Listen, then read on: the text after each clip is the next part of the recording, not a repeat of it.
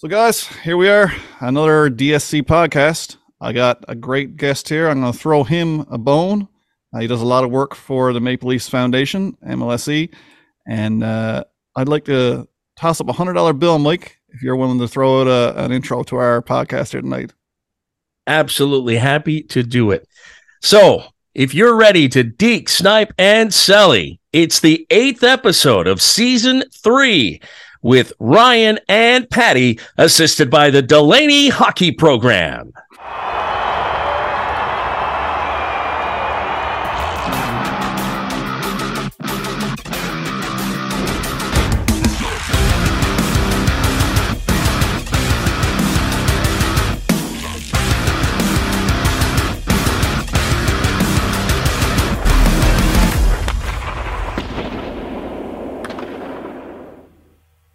Welcome to Season 3, Episode 8 of the DSC podcast. I'm your host tonight, Ryan Gates, with my counterpart, Patty Phillips, and we're joined by the one, the only, Mike Ross, PA announcer for the Toronto Maple Leafs. So welcome to the show, Mike. Thank you very much. Very happy to be here. Mike, we got to dress something right at the gate, man. You're dressed incredibly well. First T-shirt that came, it was right at the top of the drawer, right at the top of the rotation. And it's the Kitty Vitty Brewery T-shirt, and one of my favorite places in the world. Their iceberg beer it's one of my favorites ever. And I've got a great picture of Kitty Vitty right above the mantle in my living room, like huge photo that we took on a trip that my wife and I did for our 20th wedding anniversary, where we basically toured a whole bunch of Newfoundland for 2 weeks and loved it.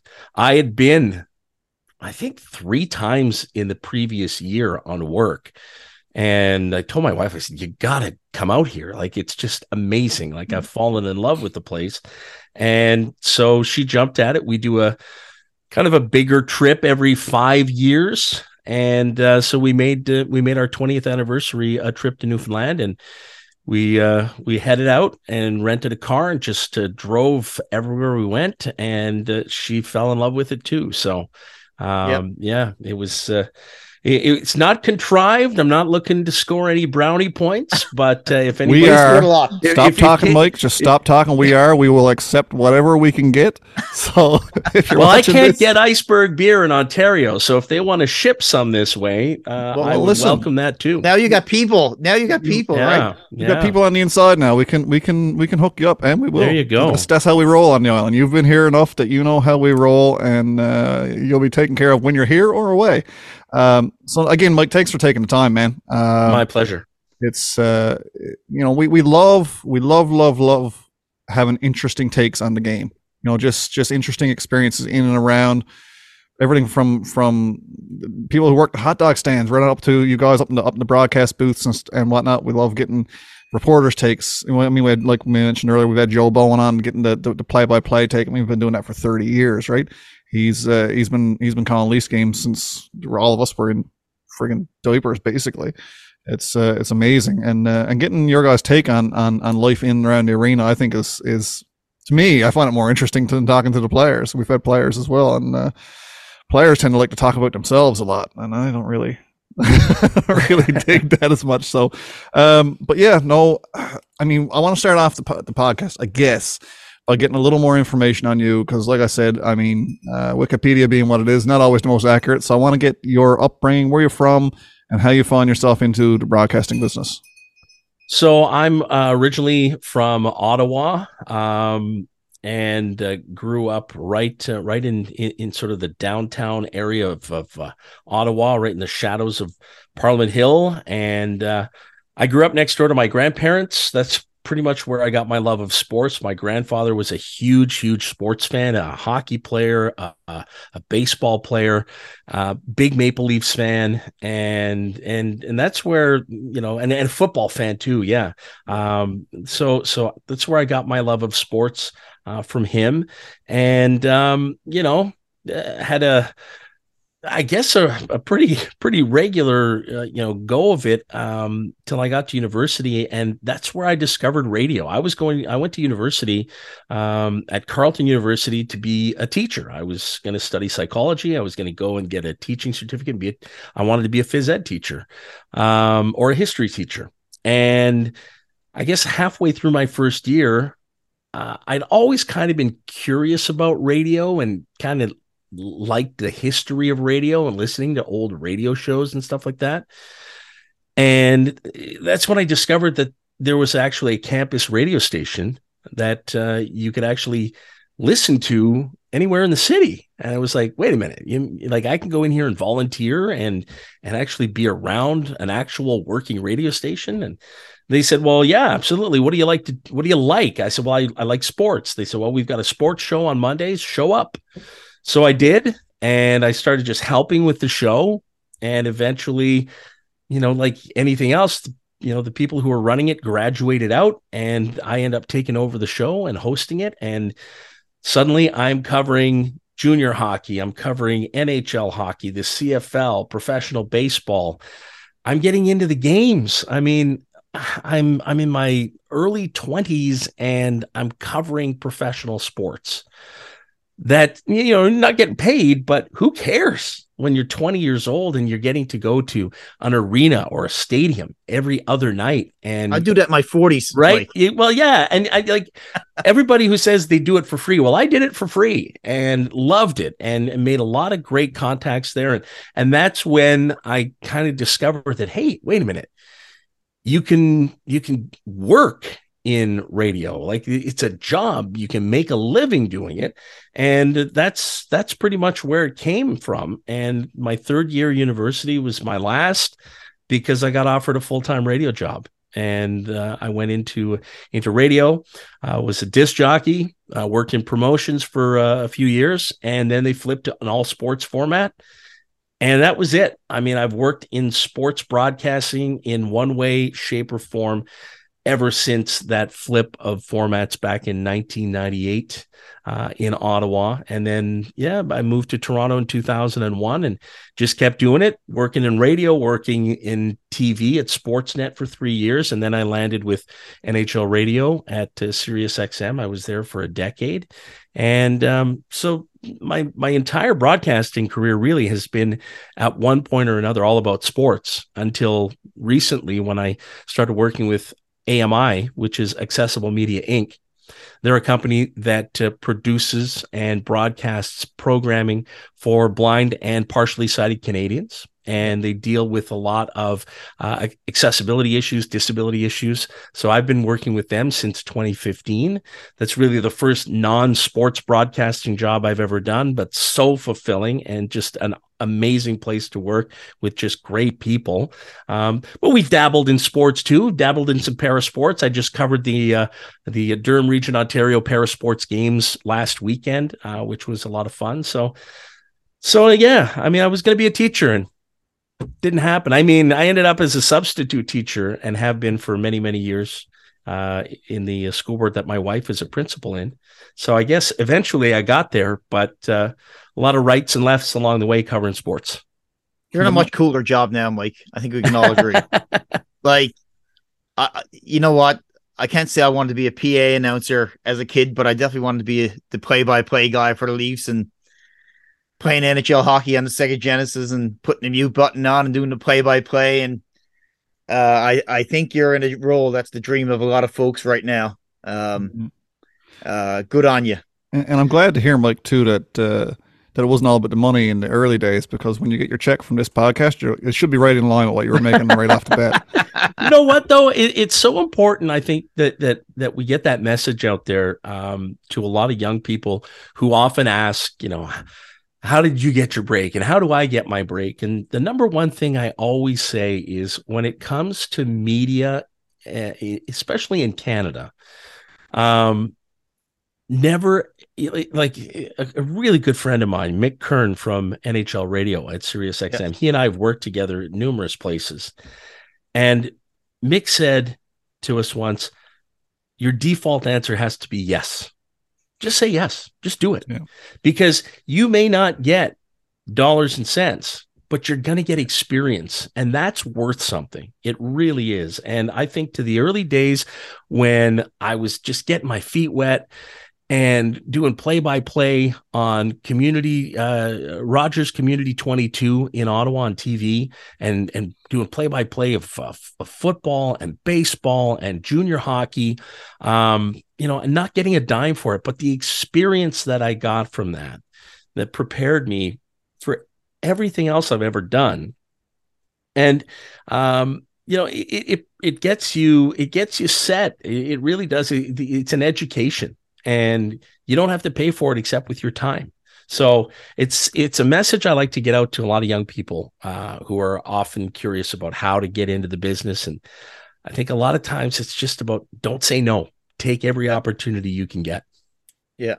So, but as a kid, would you have ever dreamt that you'd be in the role that you're in now? I don't want to fast forward too much because the early parts of your career are very interesting, but was that ever an aspiration to be a PA announcer or some kind of broadcasting business in the NHL? Like, were you a huge hockey fan?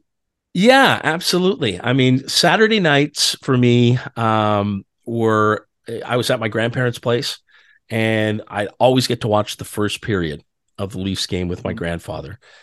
And then if I wanted to stay for the second period, I would ask, and he'd say, "Yeah, call your mom and tell her I'm staying, that you're staying for the second." If I wanted to stay for the third, then he would place the call and let her know that Michael's staying for the third period. Because if I made that call, I'd be overruled, and that'd be the end of that. She couldn't say no to him. So Saturday nights was hockey. I mean, my first net, my first goalie stick, it all came from him. And they had this long covered laneway next to their house. And when I say long, I'm thinking it had to be, I don't know, like 50 meters long or something. And it wasn't really wide, but it was wide enough that you could put a hockey net at the back of it, and you'd have really good breakaways. So he'd grab the stick and the baseball glove, and he'd be my goalie, and then we'd switch. And they had this old bird bath in the backyard that we used as our Stanley Cup. So yeah, hockey was big. And we had the outdoor rink just down the street. But I think if you talk to a lot of people, a lot of the grownups that were around me as a kid, they're not surprised that I ended up doing what I'm doing, just because they said when it came to sports, I was always talking about sports. Yeah. And I do the play-by-play. I do it outside when I was playing. And so they're not at all shocked. But as far as being a PA announcer, I don't think that was ever really on my radar, even though I knew of some of the big names, right? Like I knew Paul Morris. He's part of the soundtrack of my childhood as a Leafs fan. Claude Mouton in Montreal with the Expos, with the Canadians, Bob Shepard with the Yankees. These were all voices that I knew. Even going to junior hockey games, Gord Breen in Ottawa was the voice of the Ottawa 67s. And then when we got to AAA baseball in Ottawa, he was the voice of AAA baseball. So even that voice was a soundtrack of my youth growing up. And so when I did get into doing some PA work, it was pretty amazing to me that I started in Ottawa with my university football team. And the next thing you know, I'm auditioning, and I get the job with the Ottawa 67s in the OHL. And I replaced Gord Breen. Now, this is a guy who, he was the man. Like, he was the voice for junior hockey. I mean, probably 20, 30 years before I took over for him. So, I mean, I had big shoes to fill there. And then, of course, when I moved to Toronto, there were no jobs. So, I kind of turned the page on being a PA guy. And I mean, I had a great time in Ottawa. I did it for 3 seasons. And in 3 seasons, we got 1 OHL championship and a Memorial Cup. So, yes. I mean, two out of 3 ain't bad. And suddenly I'm here in Toronto for 9 years, and I don't do any type of announcing at all. And it's not like I really missed doing it. And I think it's one of those things that until you do it again, you don't really miss it.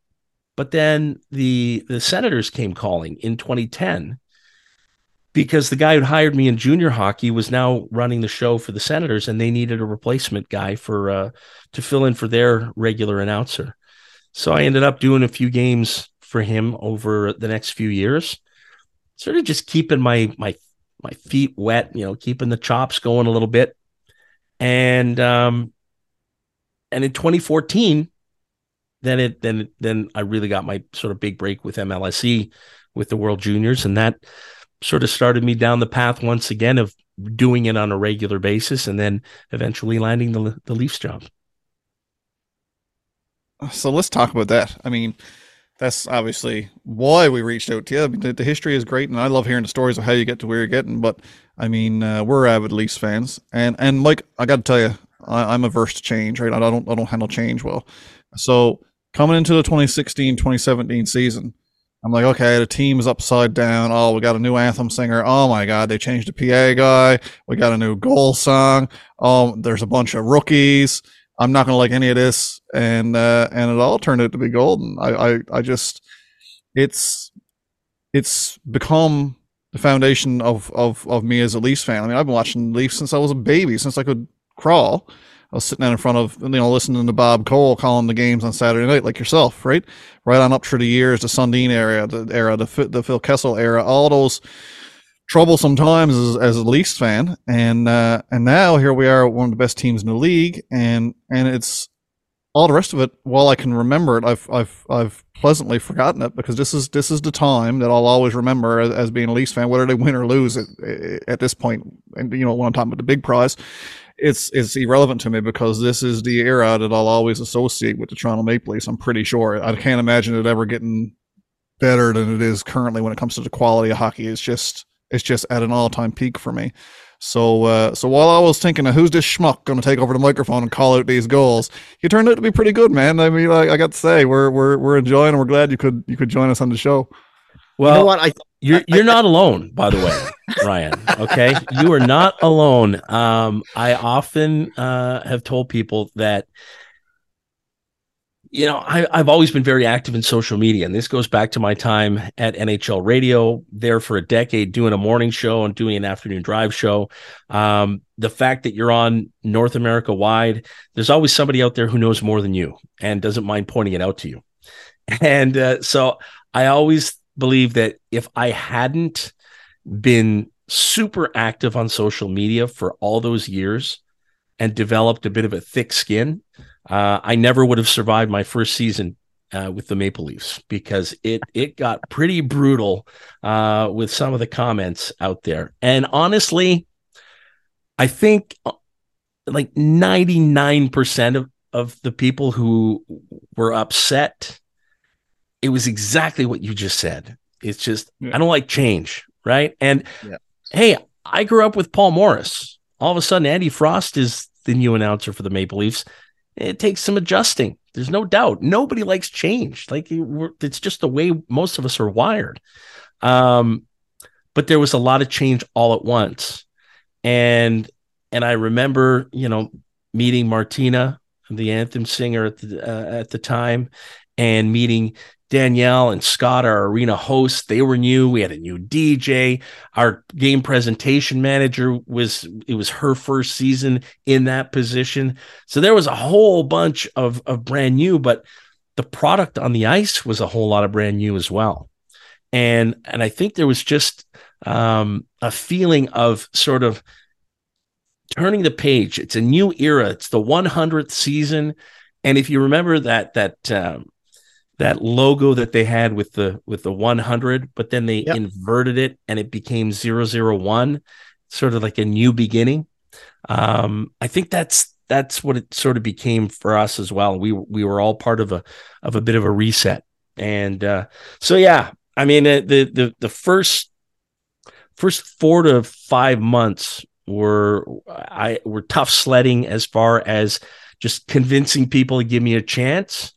And let me grow into the role too, right? Like, people thinking that I was going to have an iconic style of a Paul Morris or an Andy Frost in week 3 of doing the job, you grow into it no matter how big the stage, right? Yeah. You develop your own style. And you want a good laugh, go back and find some goal calls from that first season or some of the roster intros from that first season and compare them to now. I mean, even I cringe a little bit at listening to myself from 6 seasons ago, because I was new and trying to make my first impression as well as I could. So nervous times back then for sure.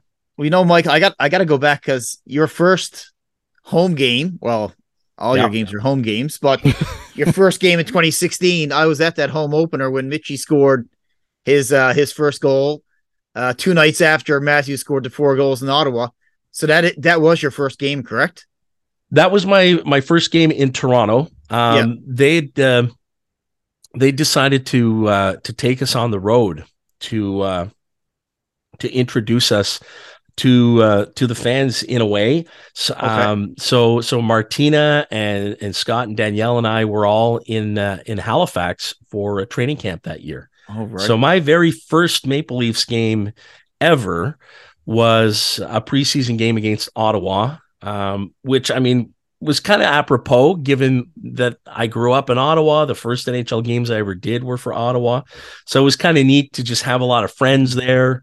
And it also special to do it out east, where there's just such a love of the Leafs in every part of this country, but I love the passion that's out east as well. So that was kind of a neat start. But yeah, that first home opener, I've got a framed photo in my basement of the opening face-off from that game, and there's a little piece of the net in the corner of the frame.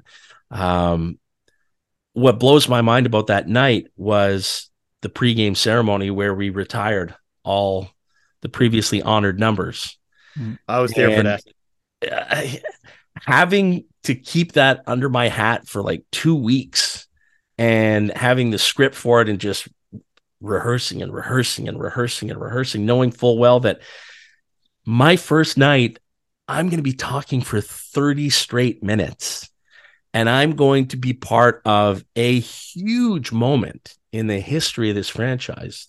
A team that's only previously retired 2 numbers, and now we're going to take all these honored numbers and we're going to retire them. I mean, wow. Like, you talk about, welcome to the NHL moments. I mean, for me, that there was no time to be nervous, right? It was just, here's the job tonight. Go do it. Yeah. Right into the fire. Yeah. But you know what? Like, even as a fan, I've seen a lot of games, and mostly, like myself and my dad have been 15 straight years of seeing games, mostly home openers. That particular one had to be one of the best ones I've ever seen. I even went and bought the replica tickets from that season, 100th season and all that stuff. But to me, actually, we met Johnny Bauer and Daryl Sittler before the game. I've got a friend that works for the Leafs, so that was quite a remarkable night. And for Mitchie to get his first goal, there were so many good things happening that night. It was just amazing. Yeah, I mean, it's incredible for me to think back. The fact that when I did that game in Halifax, the off-ice officials gave me a puck from my first game, and here I am, talking to you guys here on a Thursday, and I'm 2 days away from my 300th game already. Wow. Like, it blows my mind. Congratulations, man! Congratulations! Thank you. It's just amazing how time flies. And it's just been, as you said, Ryan, I mean, it's just, they've been such great years, right? I mean, it's a great time to be a Leaf fan. I think the really cool thing about how I've sort of evolved into the job, and the thing that I really take away from it, is the interaction that I get to have with the fans, and especially the kids, right? The younger fans, who, as a friend of mine once told me when I first started this job, and he knew about some of the criticism I was taking, and he said, listen, he said, water off a duck's back, don't worry about it. He said, all you got to understand is one day there are kids who are cheering for this team now who are going to automatically associate your voice with the hockey of their youth. Yeah. And I think at the time, I kind of thought, he's my friend. He's trying to take care of me and make me feel better. But about halfway through my second season, we had a tour come through the booth. We do these pregame tours. And so it was a father and son. The kid might have been 6 years old. So we're showing them the booth. Jimmy Holmstrom, our organist, is there. He's showing the kid how to play the keyboard. And then I bring the kid into my booth and I sit him in the chair. I get dad's camera. I get the really great shot with the, from above with the ice in the background. And they're leaving. And dad comes back and said, hey, thanks a lot. He said, above and beyond, that was just amazing. Really cool experience. And he says, by the way, when he plays ball hockey outside with his buddies, he does you. And I said, that's amazing. What do you mean? He does? What do you mean? He does me? He said, when they score goals, they announce the goals and say the players' names as if it was you. So they do it in your style. And I mean, the hair on my arm stood up, and that was unbelievable. And I think that was one of the times where early on, you really got a sense of what this team means to its fan base. Oh. And it was like even now, into my 7th season of doing this job, there are still days where, I have to pinch myself. It's still hard to believe that I get to do this. And I have these interactions with fans. Just last night, I was at a local rink. A friend of mine, his kid was playing. I introduced his kids. I did a recording of his kids' team's roster at the start of the year. And he asked me to come out to a game and meet the kids after the game. So I walk into this dressing room, a bunch of 11-year-olds, and they're all just like, whoa, you're the Leafs guy. Oh my. And it's like, yeah, it's just me. It's no big deal. I just live down the street. Yep. It's no big, but everything. And you talked about it earlier, Ryan, about doesn't matter if it's an usher, if it's a program seller, everything that is the Maple Leafs is just a notch up on everything else because it's the Maple Leafs. And you hit the nail on the head too, because the fan interaction is again, it's what we always like to capture on the podcast is those stories, just like the one you told there about a little boy and his dad and calling the games like you in the street. That to me is the stuff that's what makes people true fans. Like, I mean, we get to read all this crap on the internet and all these hot takes about first round exits and all this cram that the media driven stuff, right? Mm-hmm. And the real fans don't really care, to be honest, because the real fans remember when we didn't even make the playoffs. Yeah, for a lot of years, right? All these different stories. So, like, the real true fan interactions that you guys get to have on the daily too. Like, it really must be. Even on your worst days when you're, we all have bad days when we're down the dumps or, something, the wife snapped at you the wrong way or she didn't get your coffee ready in time or whatever it might be. You get to go to work and have those interactions with kids and enjoy yourself on the job, man. I there's not a lot of people can I say that on a regular basis. And I'm a fan too, right? I mean, I grew up watching them. And so a lot of times the events that I get involved with the alumni are sometimes, even more exciting for me because these are the guys that I grew up with, right? Like Doug Gilmour walks into our booth. He knows who I am. Like, that's awesome. Are you kidding me? Doug Gilmour knows my name. I bumped into Cujo. My wife and I were in Phoenix for Christmas and bumped into Curtis Joseph at the Leafs Coyotes game. He knew who I was. I mean, that's mind-blowing for a guy like me. But tell you a story, one of the first alumni events I did, I was introducing the guys, and I think there was like 5 or 6 guys that I had to introduce. And so there was a little blurb on their career and their hometown, and then introduce them. And I got to Dan Daou. And growing up, I loved Dan Daou. He was not a superstar. Dan would probably even tell you he wasn't a star. But for me, he was just a hard-nosed, gritty guy that I don't know, something about him. And I think, generally speaking, whether it be baseball or hockey, I've often cheered for those types of guys. Okay. So I'm introducing Dan. And so I read this statistical blurb on him. And then I said, and one of my favorites growing up. And he's standing right next to me. And he just turns and he goes, really?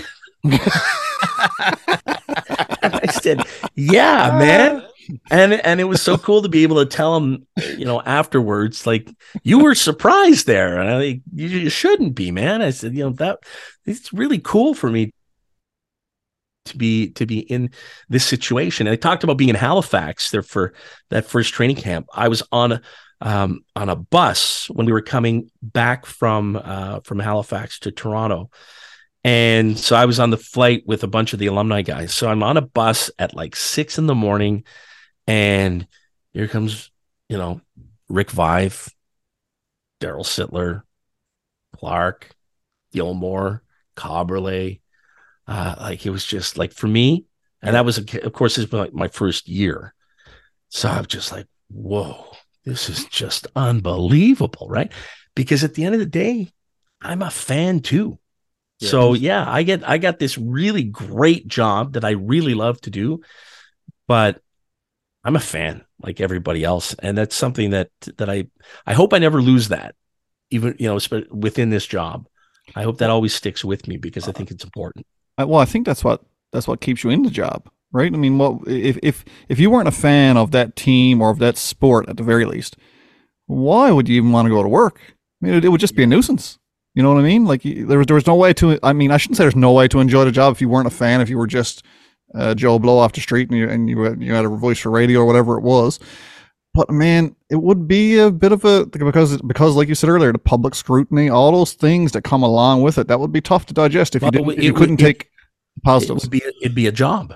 That's what it would be. Yeah, it would be a job, right? Because I do know of some people who have taken those jobs and they're very good at it, but they're not fans of that team. And I don't think it affects their professionalism. It doesn't affect their performance, but I think being a fan, I think it just does give you a bit of a leg up, and makes it so that it really is a labor of love. It is not a job. And you hear that all the time, right? Do what you love and you'll never work a day in your life. And like, I'm the embodiment of that because I've loved every place I've ever had employment. So I've been really, really lucky. That's like Patty. Patty works at a bank and he loves spending money. He hasn't worked a day in his life. I've got a lot. I should have shares in the Leafs at this point, but as do many fans. But Mike, talking about the excitement in your role, I always wondered, and I think, Ron, you can correct me if I'm wrong. I think Joe Bowen talked about it when he's calling a goal for a team, a player from the Leafs versus calling a goal for someone from a visiting team. Yep. He's always got to be aware that goal from the visiting team could be the first NHL goal or the last goal or a very special goal for that player. And that's kind of what that player is going to hear for years is his call of that particular play. Like what's your thoughts? Like, does your excitement, I know your excitement level is greater for announcing a Leafs goal. But what's your take on the visiting teams when they score? I think that's another part of my delivery that's evolved. I think when I first started with the Leafs, I tended to be a little bit more morose when I was announcing visitor goals, and I think just a little too, unenthusiastic. Yeah, I hear you. And I'd be the same. But by the same token, I'm not going to give them the visiting team the same oomph that I'm going to always give the Leafs. Yeah. But I do, as you point out, I do want to give the player their due. I think for me, in the job of a PA announcer, the most important thing I can do is get the name right. And that's why the pronunciation of a guy's name is just critical to the job. And I never, ever want to take that for granted. I never want to be stuck guessing. So I'm always going to dig as deep as I have to get the proper pronunciation of a guy's name. Because when you announce it, in a stadium full of people, who's to say that kid scoring his first goal in the NHL, who's to say that that's not going to be his only goal? Right. And he's got all his family there. His parents are there watching him play his first NHL game, and he scores a goal, and that may be the only NHL goal that guy ever scores. So I'm unapologetic in that I'm not going to do cartwheels for them. But I also am not going to treat it the way I did the first year, where I felt I was a little too unenthusiastic about it. So what we call it around the league, because I'm in touch with a lot of the guys around the league. We call them disinterested reads. So yeah, you know what? I'm not going to give you the oomph. But somebody actually picked up on this a couple of weeks ago. They came to me and said, I always noticed the goals for the Leafs were like really, high volume and enthusiasm, and not so much for the visiting team. But he said, tonight, I noticed for the first time, you do that for the penalties, but in reverse.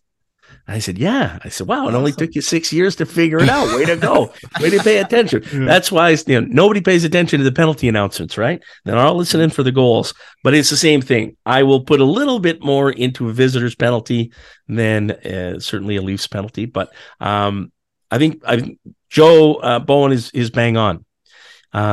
You don't want the lasting memory for anybody to be a sour one. I got to correct Patty, because Patty always says, correct me if I'm wrong, and I love correcting him when he's wrong. It wasn't Joe Bowen. You know who it was? Joe? No, it was Todd Crocker. Oh, it was Crocker. Yes, it was. Oh, Crocker. Okay. You were correct. Yeah, Todd Crocker, a friend of the show, another good guy. Again, kicked around the island a lot in his formidable years when he was coming up through the ranks in broadcasting, doing AHL games on the road, and a lot of fond memories of the island as well. But yeah, no, that was a tidbit that he talked about mailing it in. Like, if you're going to and we've all heard it. I've been at arenas, pro arenas, and you hear an announcer mail it in for the other team. You're like, yeah, okay, I get it. But it'd be nice if I could understand what you were saying too. Yeah. With his first, Don Cherry-esque on the Russian names. Yeah. And that was one of the greatest compliments I ever got, was my first World Juniors, 2014.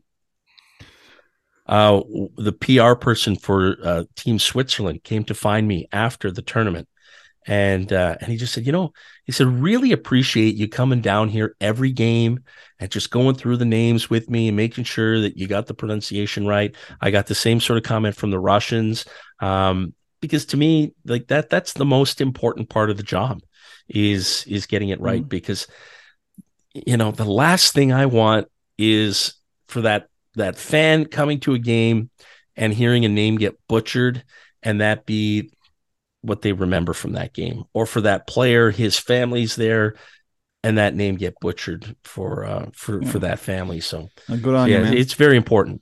I've got a question then. It's kind of related to what we were just talking about, but in the other way. So yeah, it's one thing to temper your, with their first goal of the season is such and such from Tampa Bay. On the other end of it, when we're 2 minutes left in the third period, we're down by a goal, and they pokes one in with the goalie pulled, and we're at home going cartwheels, right? And you're a fan up in the booth. Do you have to take that moment to kind of collect yourself, because you are watching the game still? Absolutely. And the great thing is, I'm in a soundproof booth, so nobody hears me except for the banging on the wall.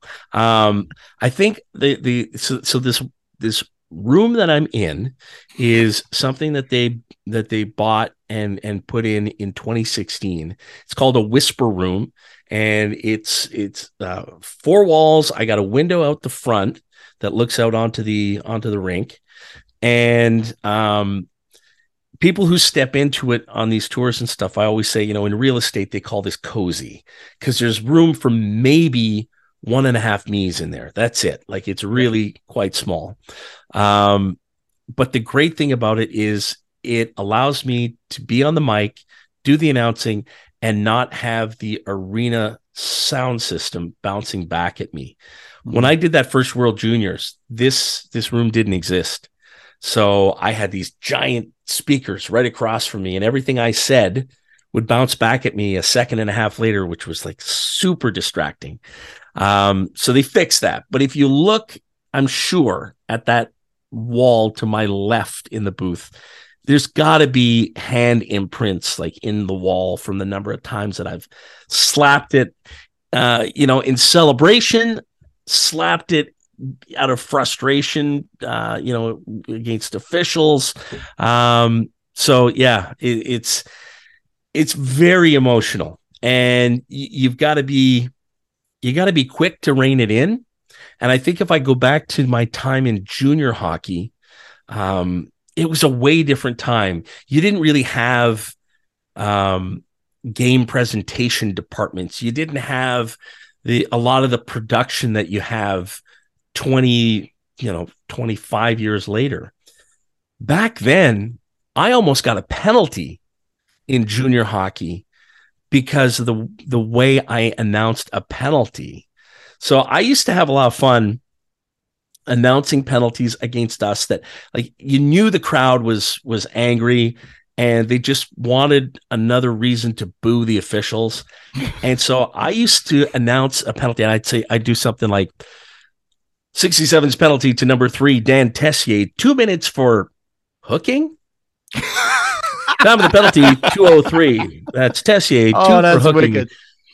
And for a while I was getting away with it, and nobody was really picking up on it. But on this one night, the ref picked up on it, and he looked up, and like I could feel him lock in on me, and he skated over to the bench to Brian Kilray, winningest coach in junior hockey history. And I don't know if you've ever met Brian Kilray or if you've heard Kilray's stories. Yeah. You don't want to cross Brian Kilray.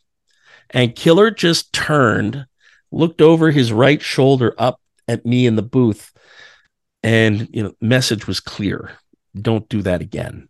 And I was told after the game that he was told that if I did it again, there was going to be a 2-minute penalty. So yeah, you got to rein in the fan when you're doing the job. But certainly when the mic's not on, we're 100% fans. Now we also love to celebrate here the boo-boos and the oofs. You ever found yourself in a situation where you just completely blew it? You don't need to throw yourself completely under the bus, but is there a time it sticks and you're like, oh man, I can't believe I botched it that bad, or hot mic situation or something? He's got a story coming. Oh, yeah. Not a hot mic, but I can remember doing the starting lineup, and I want to say it was my first season, but it might have been the second. But anyway, I just got the goalies mixed up. So I announced Curtis McElhaney's number, but said Frederick Anderson, or vice versa. I said 31 and announced McElhaney. But it's one of those where, like, the minute it comes out of your mouth, you go, ah.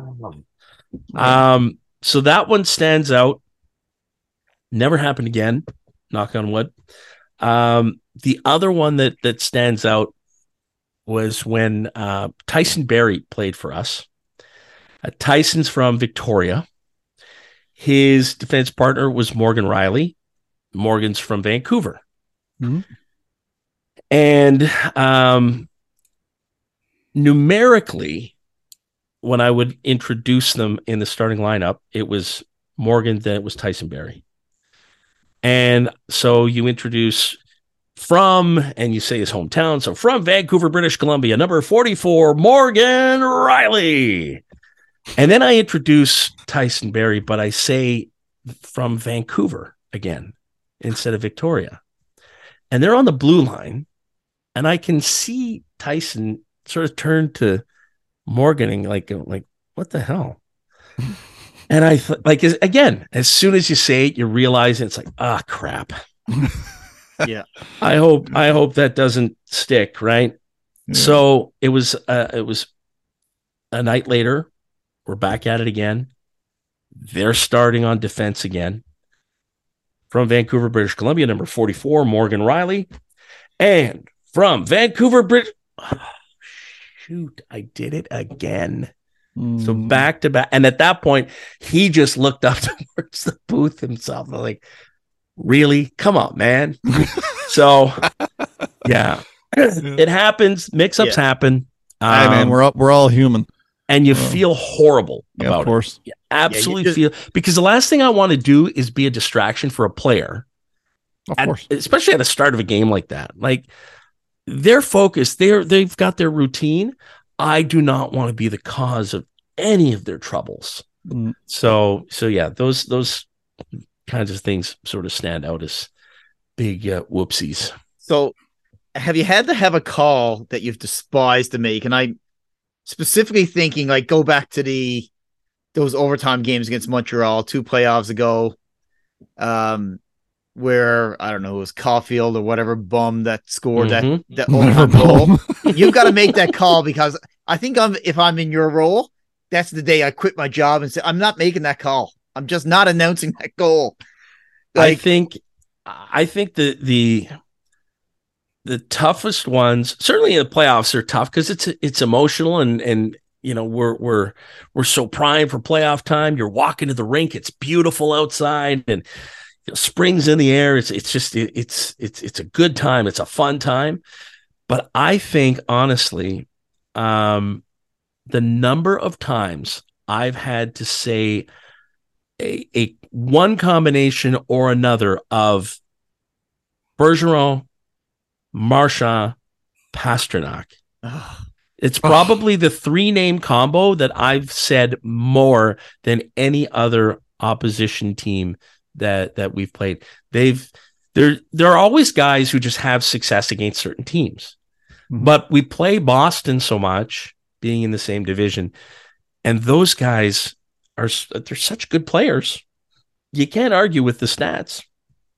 But I've got 2 little cousins that I'm very tight with, and they have their mom and dad's last names, and their last names are Bergeron, Marchand. So I immediately always think of the 2 of them whenever I'd announce those goals. But yeah, those guys, those are tough ones. And honestly, the summer that I did the announcing in the bubble for the Eastern Conference playoffs, where I had to be the home announcer for Montreal, for Boston, for Washington, Pittsburgh. Yeah, some of them, I'll be honest, some of them it's kind of a neat experience, right? I mean, you suddenly you're announcing for other Original Six teams, and like I got to do some New York Rangers games. I became a bit of a trivia question that summer. You know, like name the one guy who's announced for, teams X, Y, Z, A, B, C, D. So that was kind of neat. But suddenly having to be the home announcer for some of these teams, like being the home announcer for Boston, like that's not fun. But that's when I pick up the phone and talk to the PA guys from other teams, and just, they talk me through it, tell me some of the things that they do for their team. And that's where, you're working for the NHL. At that point, you're not working for the Maple Leafs, you're working for the NHL. And it's a job at that point. That's where the professionalism comes in, and you got to be a pro and just deliver the mail. And so it was definitely a weird experience to suddenly be the home announcer for a whole bunch of other teams. So that leads me to my next question then, because big news a few days ago, the All-Star Game is coming to Toronto next year. That's confirmed. Are you going to get that gig, or is that going to be something that's kind of put out there to the league? How does that go? So the way it goes now, the NHL has an official voice, an official PA guy. His name's Al Murdoch. He's the PA announcer for Vancouver. And so I think I'm the last home announcer to work one of those sort of signature events. When we did the Centennial Classic. Oh, okay, cool. Here at BMO Field, I got to do that game. And it was the following season where they started bringing in other announcers into other markets to add some kind of sort of, I guess, neutrality, if you will. And being that it was a league event, not wanting it to be necessarily a home market event, but this is a signature event for the league, and much the way the NFL has Alan Roach, who does he does the Super Bowls, he does the games in Europe, he does the Pro Bowl. He is the voice of the NFL. Yeah. Al is the voice for the NHL. So Al was doing those events. Then there was a little bit of sort of a reconsidering of that decision when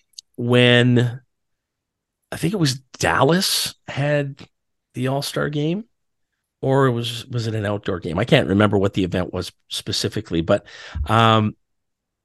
since then, Al will do like the big announcements, the big roster intros and stuff on TV, but everything in-house is handled by the local PA guy. Yeah. So you could have just said yes, Mike. That would have been fine. Well, I can't say yes because I don't know. I'm just right? kidding. That's interesting, know. Actually. I didn't realize that was how it worked. Yeah, and so I know that in Florida, the Panthers announcer worked with Al, and I've gotten to know Al pretty well over the last couple of years, and that's been the experience that I've seen now at multiple events, that the home guy will get some duties assigned to him through the weekend, and working with Al, who handles the broadcast aspect. Yeah. Well, I wouldn't worry about it too much because you're going to get the Stanley Cup gig this year. So Stanley Cup Finals gig. And I actually had a kind of a two-parter. One, like, has there been a goal that you've called in your career thus far with the Leafs that just stands above all of them? I think of Matthew's season last year being phenomenal. I can't recall. I know the 50th goal was a home goal. I can't recall if the 60th was.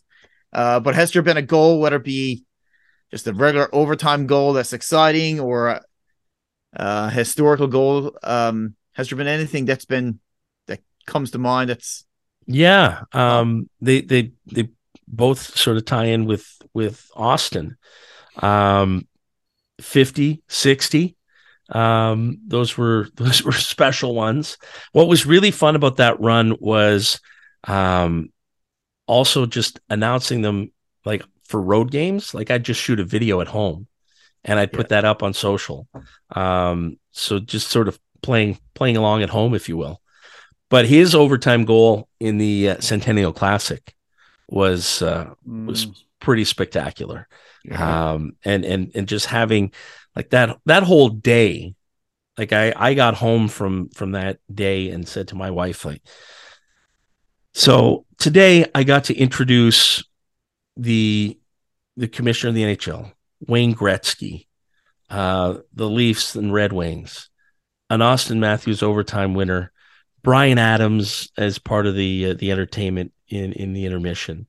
I mean, that's a career, man. Like, that's for an announcer, what a day, right? But that Matthews goal and just how that stadium exploded. We're in the booth. We got the window open. You feel the cold. It was just the culmination of that whole weekend. It just felt like that's how it was supposed to go. Well, that's kind of what sticks out to me too. Not to cut in on your part too, Patty, but that's fine. What sticks out to me from a PA announcer's perspective as a viewer at home is that the fans celebrate the goal when it goes in the net. That's great. But then they get to celebrate it the second time Right after that goal is announced, Austin Matthews with his 60th goal. I can't even imagine. I get cold shivers thinking about you talking about it. You know what I mean?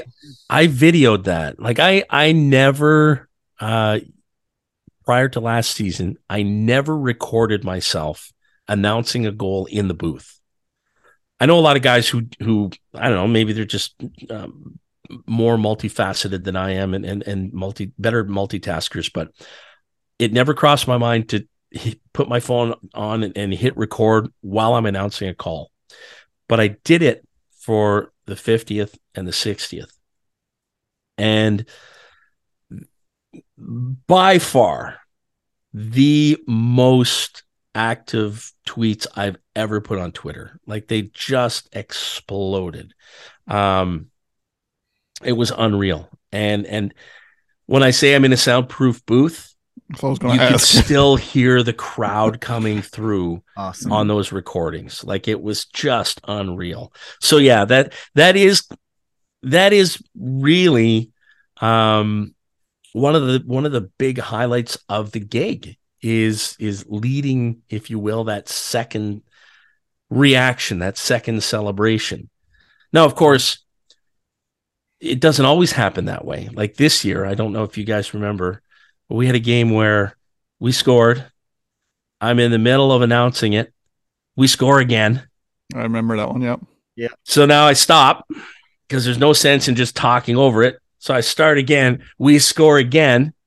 So now I'm 3 goals behind. The announcers, the play-by-play guys, actually they're like poor Mike Ross. Yeah. Well, listen, Gord Miller was poor Mike Ross. Mike Johnson said, "Come on, buddy, catch up." Yeah, Johnson, which was great. So that's a good problem to have. You know, that is a fun. I will take that problem 7 days a week and twice on Sunday, no doubt about it. But yeah, you're absolutely right that to be able to be a part of that sort of second celebration on goals, and when we win in overtime, then we integrate that into the 3 stars. So it's another chance to celebrate a guy who's had a big night, score the overtime winner. So those are definitely special moments. So you may tell me to go pound sand on this one, because I think you'd be lying to me if you haven't thought about it. A lot of folks, when you're dreaming about the Leafs winning the cup, will talk about overtime winners in Game 7. Well, I'm not going to make it that far because I'd go through too many bags of IV. It'd be too much stress. So I'm going to set the scene here. You're in Game 4. Leafs are up 3-0. It do go to overtime because I want to sweep. I don't want no close games. Have you ever thought about what that final goal would sound like? And feel free to share to understand if you wouldn't. Well, I lived it. When I was with the Ottawa 67s, my first year, we're in the Memorial Cup, and we won the Memorial Cup in overtime, 7-6. And like that was 24 years ago this year, and it may as well have been yesterday. That was such a special time for me because it was my first year as an announcer in hockey. And so when you think of those guys who win, a championship in their first year and as young guys, they think, oh, that was great. Like, we're going to do this every year. And I guess I kind of had that same sort of mentality at the time, was because the story behind it is we got bounced in the playoffs and had to wait around for a month because we were the host team. So for a month, our guys were just going stir crazy, and we all wondered, how are we going to match up here against, we were playing Calgary, Belleville, and Acadie Bathurst.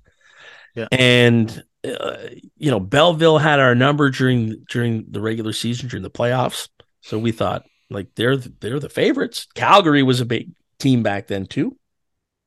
But we end up beating the Hitmen 7-6 in overtime.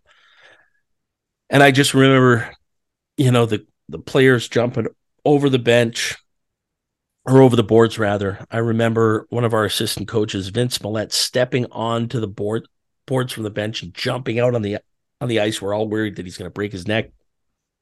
So, yeah, I've been through that moment before.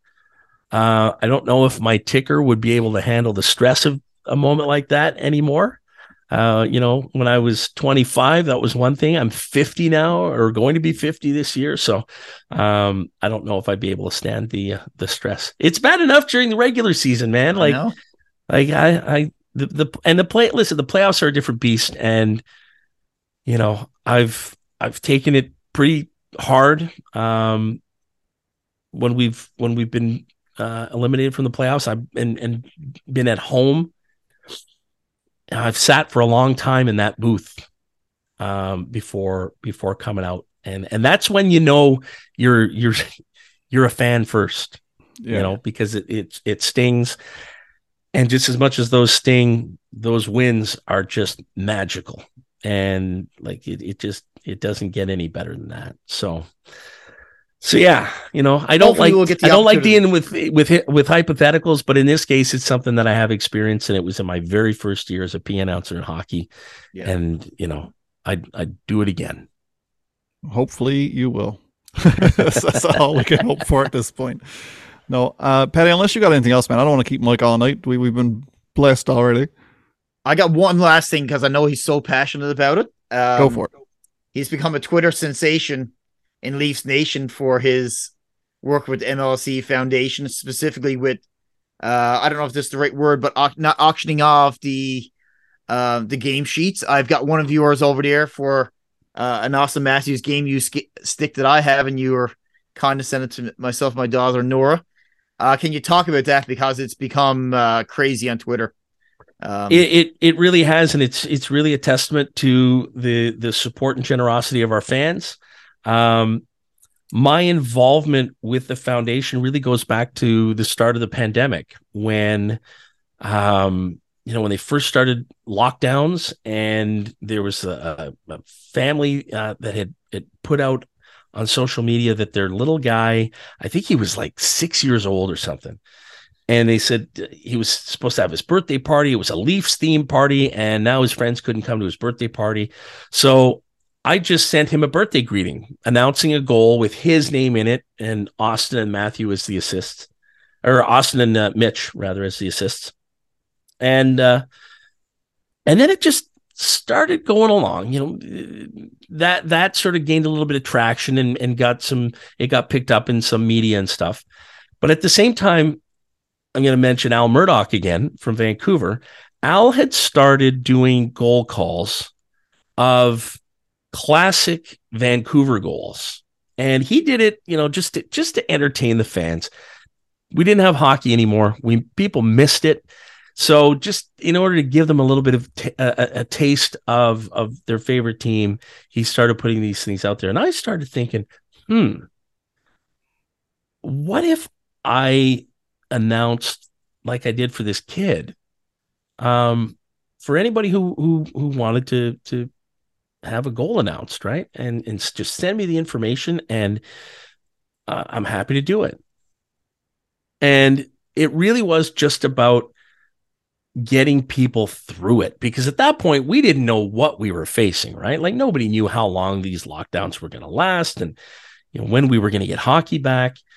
And so I started doing some calls, and then suddenly people were saying, hey, this is really cool. I want to give to a charity in exchange for this. And it just seemed like a no-brainer for me to say, well, MLSE Foundation and MLSE Launchpad, which is a community center here in Toronto that basically teaches kids life skills and helps with school and homework, but also doing things through sports. And I said, if you want to make a donation to the foundation, I'd really appreciate that. And it just started picking up. And the next thing I know, I end up doing 1,700 goal announcements. Wow. over about 6 months, and raised a bunch of money. And the goal sheets sort of spun out of that. Like, these are sheets, the 3 stars, the starting line. These are sheets that I have and I've always had in the booth with me. And I put up a picture one night of the score sheet because I was running out of room because there'd been a whole bunch of goals. And then somebody said, "Oh, can I buy that off you?" And I said, "Well, no, you can't buy it off me, but if you want to make a donation to the foundation, I'd be happy to send it to you." And that was it. Like, it just took off from there. And game in and game out, whether we win or lose, people are just amazing to me. And, we've had some real special ones along the way, the playoffs, obviously, Austin season last year when we had our all Swedish starting lineup on Borja Salming night, that drew a lot more money than a sheet would on a regular night. But it never ceases to blow my mind how generous our fan base is. And by no means am I restricting this only to people who can make a donation, because times are tough, man. And I'm not going to be the guy to say, no, I'm not going to feed your passion for this team because you can't make a donation. That's just not how I roll. But thankfully, for the most part, people have been able to give something back in return for it, and it's win-win. So I'm happy to give them a piece of Leafs memorabilia, and then in exchange, I'm really happy that they're willing to support such a great cause. And so we're going to keep this going as long as people are interested in doing it. So basically what I do is after every game, I put up a post on Twitter and on Instagram, and it's a picture of the sheets, and you just have to reply to that post in order to enter the draw. And then I draw 3 names the next day and send everybody a private message and send them the link to the foundation if they want to make a donation. And the foundation helps me now with, like, they do all the mail outs for me. But I sit here and, like, right here at my desk, I've got all the envelopes and the file folders and the address labels and everything. And I do that a couple of times a month where I sit down and I just knock them all out. Well, I call dibs on the Stanley Cup winning sheet. Well, I think I might call dibs on that one, but we'll see. I don't know, Mike. Yeah, I don't care if you photocopy it or not. Fair enough.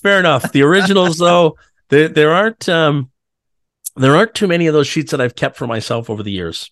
But I kept the one from my first World Juniors when Canada we won gold, and I announced that game, and there was that game against Columbus in the bubble where we were trailing and made the massive comeback and won it in OT. I kept that sheet because that was just, like, you talk about a game where as a fan you're just going, like, off the walls. Yeah, that was absolutely us bouncing off the walls in the arena, and that's a sheet that I kept to this day. So yeah, there could be some down the line that I'm happy to photocopy for people that I'm going to want to keep for myself, though. We'll forgive you on that one, man. That's fair play, and that's the right answer for a Leafs fan. You proved yourself at the very end.